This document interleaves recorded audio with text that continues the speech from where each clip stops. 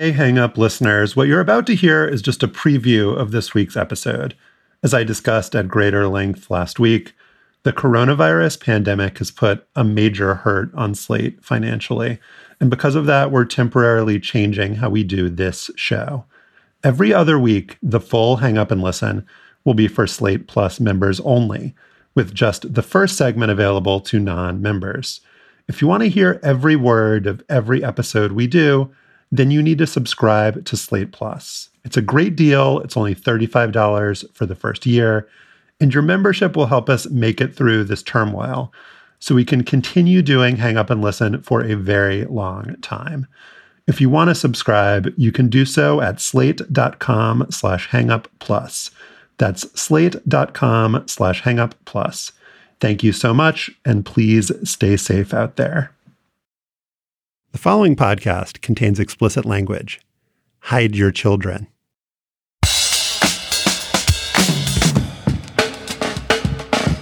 Hi, I'm Josh Levine, Slate's national editor and the author of The Queen. This is Hang Up and Listen for the week of April 27th, 2020. On this week's show, David Roth will join us to talk about the socially distanced NFL draft, a time for us to come together as a nation to appreciate the sectional furniture and the pets of pro football coaches and general managers. Lindsay Gibbs of Power Plays will also be here to talk about when and if women's sports will come back from the pandemic. And Mike Schur of Parks and Rec and The Good Place and other fine television products will be here to assess this year's Name of the Year bracket, where LSU wide receiver commitment DeColdest Crawford is still alive.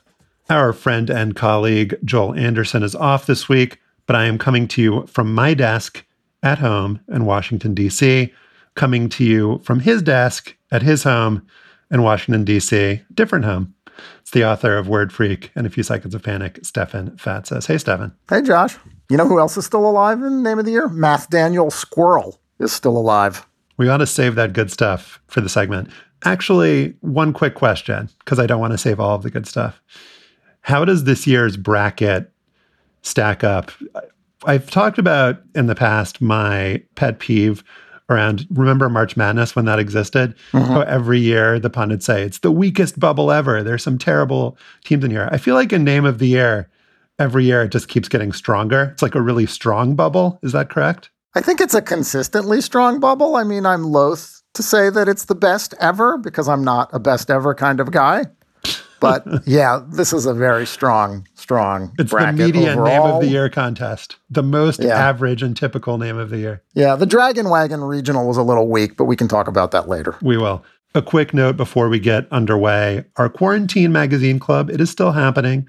We're just going to push it a little bit. So next week, we'll be discussing the May 4th, 1998 Sports Illustrated cover story on athletes and out-of-wedlock children. The cover line was, "Where's Daddy?" We'll talk about the story, the controversy it kicked up. It'll be an interesting conversation. You can find a link to the article in our show notes at slate.com/hangup, and you can listen to our magazine club discussion on next week's show. And now, on with this week's show. NFL Commissioner Roger Goodell opened this year's draft by thanking the troops and asking us, the viewing public, to dream of better days. But what better day could we have had during the coronavirus pandemic than one in which we got to see Bill Belichick's dog sitting in the Patriots coach's chair? Other sights on draft night included Washington coach Ron Rivera sitting in front of a backdrop of an American flag and what appeared to be an oil painting of his team's racist logo.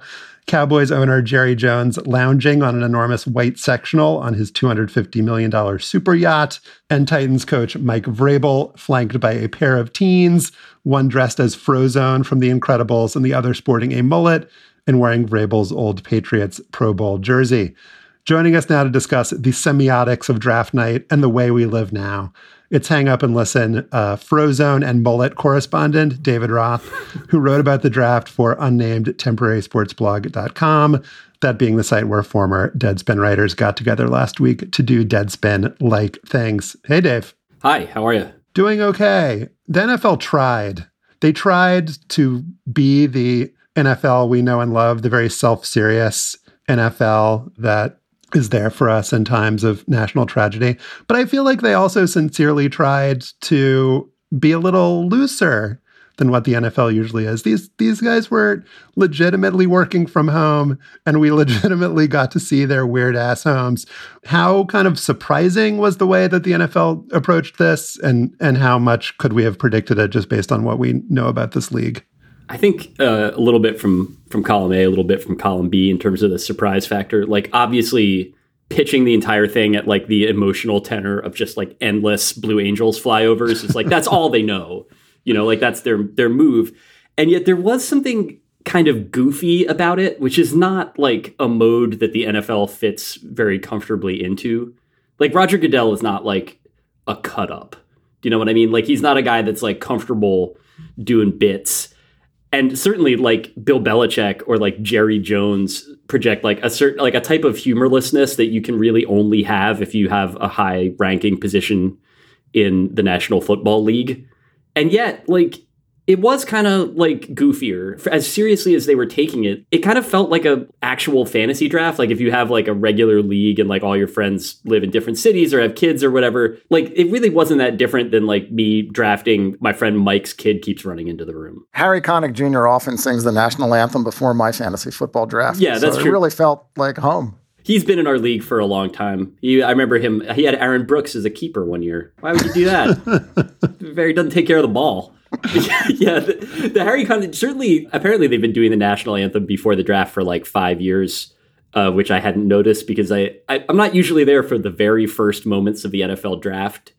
But I will admit that like I had a kind of like a hoot, I guess would be the sound that I made when I realized that they were going to have somebody sing the national anthem before a fucking Zoom fantasy draft with real players in it. And that was, it kind of set a nice tone. I agree. I liked the bizarre nature of the endeavor. And at the same time, to go overboard as some regular sports columnists did and sort of praise the NFL for the way it handled this, that they found a path forward and they decided not to make it all about themselves for a change. And they found a charitable endeavor to make the enterprise fit the tenor of the times. I mean, that seemed like a lot of bullshit to me because, I was reading one of our local columnists here in Washington who wrote that while there were motivating business factors such as money, the player's desire for certainty, material for television partners, and the maintenance of its relevance as the most engrossing league in American sports, the commissioner also sensed blah, blah, blah, goodwill, blah, blah, blah, civic benefit, blah, blah, blah. Let's be clear. The reason that the NFL went to these elaborate lengths and did it when it did it, as opposed to delaying this for a week, a month, 2 months, was that they wanted to get their asses on television in front of a captive audience while the time was hottest. Man, such as money is such an incredibly blessed clause in that sentence. Among other motivating factors. Such as money. Yeah. Stefan, you were arguing that they should proceed with the draft as scheduled on this very program. I was. And then I watched it and thought, this is absurd. I mean, there was no reason for them not to proceed, but to cloak it in, we're proceeding not because we want to have business as usual, which is the only reason to proceed. It's perfectly fine to proceed and do business as usual, but to then say, like, it's really all about the troops and the healthcare workers and Harry Connick is bullshit. That's the NFL touch, I think, though. That's what makes it so distinctively like funny and uncanny in the way that like corporate NFL stuff is that they never know when to stop with shit like that. And so there's like, yeah, it's true. It actually like, and they're not 100%, making this up. Like there is like, it's a bit much to be like the Super Bowl is like this civic ritual of belonging or whatever, but it's not wrong exactly. It's just pompous. And I think that with the draft, like it really is significant that there was like some live sports thing to watch. Like people, and I'm speaking from experience, like without it, things feel weird. Like you should see like the former Deadspin people were all on a Slack together. These guys are fucking keyed up for golf to start. Like I've never heard any of these people talk about golf in any way. And like Albert's like, I'm ready to like just jump through the screen, man. Well, like put me on the Pebble Beach. And that is like, I mean, I understand it because like that's, what sports does. And in this case, I think that like the draft itself was significant. In terms of it being like live sports adjacent programming, it was significant.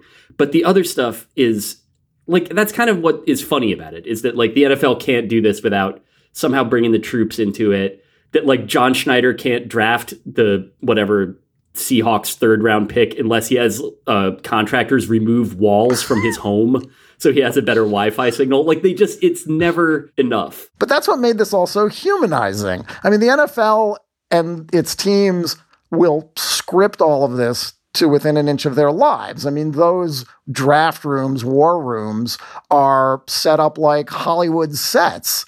But if you're forced to show Bill Belichick's husky sitting in front of his computer in his vacation house on Nantucket, there's sort of no way to get around that. And what we saw was the range of humanity inside the NFL when you take it outside of the facility. Yeah, I was kind of expecting all of the coaches to be living inside giant shoe phones. That's sort of what I imagine. Or maybe a helmet phone. Who knows? Maybe there's some slight variation there. AFC gets the helmet phone. One of those Sports Illustrated helmet phones you got for subscribing in 1987? Exactly. But yeah, it's not quite the stars are just like us if you look at, say, Cliff Kingsbury's house or Jerry Jones's yacht. But there is some, despite all evidence otherwise prior to this year, the NFL does have some human variation. Like, not every coach is like Mike Zimmer with enormous mounted animal heads on the wall behind him. We also got to see how college coaches live. And Gus Malzahn has an enormous mural that says, like, hurry up offense on it. I mean, these people are very, very strange and warped individuals, but they're strange and warped in slightly different ways. Dave, what was your favorite coach or personnel guy setting? I'm glad you mentioned the Malzahn one. It's the fact that he built his entire house out of the weight room. That, like, just vibe-wise, because it was like he's a head coach who wants to be a strength coach, and in the end, isn't that how we all should be living? Yeah, it is. Like, even at the very peak of achievement, you still have to, like, get Play Like Champions Today stenciled above the entrance to your bathroom for some reason, because that's, like, the mentality that you bring. It's always good. You want to touch it on the way in, though, not the way out. Yeah, right. I was going to say, like, it's about mindset. It's not about, results. The Kingsbury's house was incredible because it had that kind of like Arizona grandeur. Like, there's like a fire pit that's just going outside for some reason that's like probably Bluetooth enabled in some way. Just a very peculiar dwelling, but Malzahn's was the best. I mean, I could stand for a lot more of that. I know the NFL can't acknowledge that these guys are anything but geniuses. That's like, it would be too knowing for the NFL to really sustain, but like the strangeness of the coaches, like how weird a shape they reliably bend themselves into, either because they think that that's the right way to do it, or because like that's just the only way that Adam Gase could ever be, like, regardless, is like, I think it's become like more like a color detail in the way that I watched the league over the last few years. And I so of course I'd like to see Dave Gettleman's weird couch, or like Adam Gase's bizarrely Spartan bedroom or something. Like, I mean, that's like part of why I am able to get myself interested in this in the first place, is how strange the non-players are. Well, the undercurrent here, Stefan, is the NFL's performative sleep deprivation games, where we always hear about coaches not ever going home during the season or waking up at 3:00 in the morning. And so in some cases, I guess we can understand why the coaches wouldn't want to be home, or the decor is based on a lifestyle in which you're maybe there to see your kids when they graduate from high school, but otherwise you're just not around. But then, like, Cliff Kingsbury, he seems to, Dave, you mentioned the Parasite, an Arizonan version of the Parasite house. I was thinking it was more like if the family in Parasite were San Fernando Valley porn impresarios. Yeah. That's kind of the vibe. Yeah, definitely the fire pit was a very different sort of thing. That's more of a kind of like regional beer distributorship, and less of the sort of like glossy, ultra-modern Parasite vibes. A lot of glass in that house, though. Yeah, I feel like John Gruden really doesn't have time for glass in his home. I looked at Kingsbury and I thought college sports paid for this, and that kind of made me mad. So Kingsbury, but he also he was dressed the role too. It looked like he didn't have socks on with his pointy shoes, his pointy leather shoes. Having Patrick Mahomes and getting an under 500 record in the Big 12 paid for this? Paid for that, yeah. Yep. It did. My favorite of the war rooms, I think, belonged to Matt Nagy, the head coach of the Chicago Bears, who has wallpapered his study, which has what seems to be a hexagonal black desk with 6 black leather chairs on wheels. He's papered the walls with what look to be play sheets. And I admire that. It looks really kind of cool. It's very colorful. So this is sincere. When you say it's your favorite, you mean it's your favorite. I mean, it's literally my favorite. If I were an NFL head coach and I were looking for a creative way to decorate my my workspace at home, it would be with play sheets, no doubt. I'm glad that it looks cool because what you're describing has kind of a real like Travis Bickle basement apartment vibe. Like just the words are conjuring that image. Yeah, well, it kind of does, which again, I think I appreciate. If you're going to, live by this code of 24/7, 365, we don't stop. I have an inflatable air mattress at the facility for training camp. At least when you go home, you want to continue the illusion of obsession. It's weird that the coaches don't get dinged for like having nice homes, though. The way that like a player, the way that they're constantly looking for the players that are drafted, where they're like, it doesn't seem like he likes the national anthem. Like he stands up for it, but I don't think he likes it. You don't see him crying during it. And then the idea of like having like that Cliff Kingsbury having such a nice house, if he were a player, they'd be like, well, I don't really know if he wants it. I don't really know if he's in it for the right reasons. Why isn't he covering all those windows with play sheets so he can think about football more often? Stefan, the controversy of the draft would be the Patriots taking a kicker who appears to have sympathies with right-wing militia groups, kind of as one does. He has tattoos that say liberty or death, don't tread on me. Also the Dave Matthews Band, interesting choice. Look, don't tread on me? Okay, Dave Matthews Band, we're going to have to talk. And he also has a group that kind of led me down a Wikipedia rabbit hole, the 3%ers. I didn't really know anything about this, but now I do. Stefan, can you explain what's going on with Justin Rohrwasser? He went to Marshall, the Thundering Herd. He's a Thundering Herd. Is that what you are if you go to Marshall? I can't really explain other than this dude has some sort of aspiring white nationalist tattoos on his body and a Twitter feed that indicates that he's very supportive of people like Jordan Peterson and other sort of MAGA light causes. What's weird to me is there are 2 things that are weird to me. One, he took a kicker in the 5th round. I mean, this is the Patriots and Belichick. I mean, I love kickers, as everybody knows. They took a punter there last year. I know, but if you're going to if you're going to, I'm on board with taking kickers and punters in the draft. I'm on board with taking Sebastian Janikowski in the 1st round. But if you're going to pick one, there's really not that much difference among the very best kickers in college. I mean, maybe Justin Rohrwasser leapt to the top of the Patriots scouting board. But if you're going to pick one, you're going to pick the dude who's going to get blowback as soon as he walks, as soon as somebody looks at his arms. That's number one. And number 2 is this is a league that, as I said on Twitter, that asked Des Bryant if his mother was a prostitute. Did the Patriots actually ask this guy, what does that shit on your arms mean? I mean, it seems a little bit, or did they, and they just don't care, and the Patriots would say, well, politics, we don't care about politics. But it's the NFL. 75% of that locker room is black guys.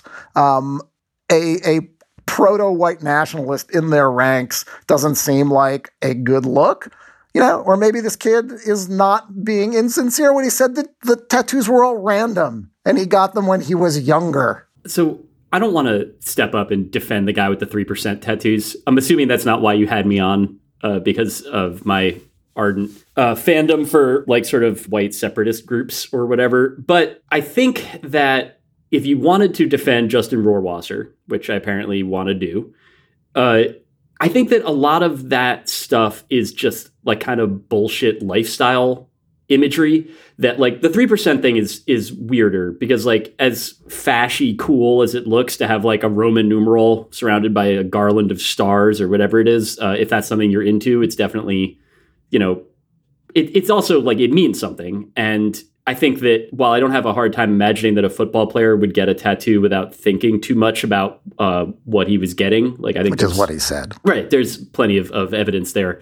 It's also, I think that like for people that are kind of like reactionary in their politics, but in like a normal way, that like a lot of that stuff that looks, outright fash to other people is actually just kind of like mainstream shit now. Like getting like I'm trying to think of the Fox and Friends, Pete Hegseth, I know is like a veteran, and that guy's got similar tattoos. I think he also has like a, give me liberty or give me death. He's got a Crusader cross, all this stuff. And like, I don't know what his politics are beyond being on Fox News and on Fox and Friends, but I'm assuming that like, while he may be sincere in his reactionary beliefs, these are things that people just get because they think it's cool.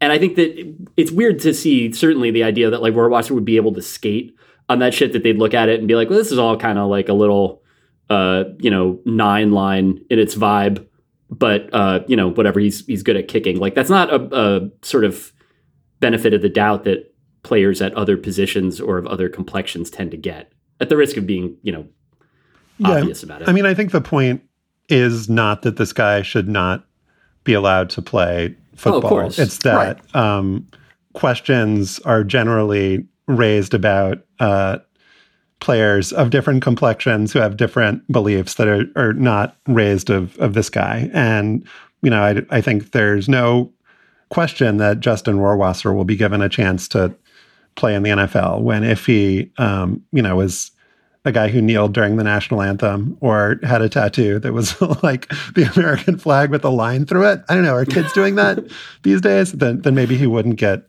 selected. But the thing that's interesting to me is that kickers are generally seen as so disposable, and like you would see the NFL kind of excuse this or allow this at a position that was considered more manly in the NFL conception of such things. But for this to be like, part of a kicker's CV, Stefan, just seems a little bit weird. Yeah, or maybe the Patriots just thought he's only a kicker. No one else in the locker room is going to give a shit about him anyway or pay him any mind. So whatever he wants to paint on his body, whatevs. Well, my sources tell me that Belichick's dog actually made this pick, and I think we have asked some questions about his beliefs.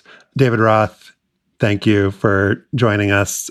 If you're interested, Dave is recapping The Last Dance for Vulture. Where else can we read your work these days? The New Republic? Wherever, yeah. Working on something for The New Republic. I'm trying to get up in as many places as I can. And if you wanted to go back and reread all the weird blogs that we did during the week of 420 at unnamedtemporarysportsblog.com, you can visit it at unnamedtemporarysportsblog.com. David Roth, thank you.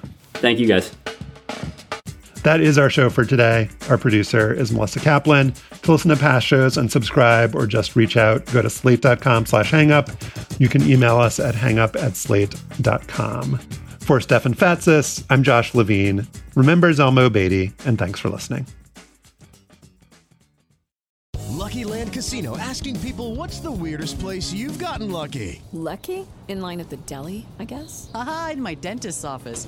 More than once, actually. Do I have to say? Yes, you do. In the car before my kids' PTA meeting. Really? Yes. Excuse me, what's the weirdest place you've gotten lucky? I never win and tell. Well, there you have it. You can get lucky anywhere, playing at LuckyLandSlots.com. Play for free right now. Are you feeling lucky? No purchase necessary. Void where prohibited by law. 18+. Terms and conditions apply. See website for details.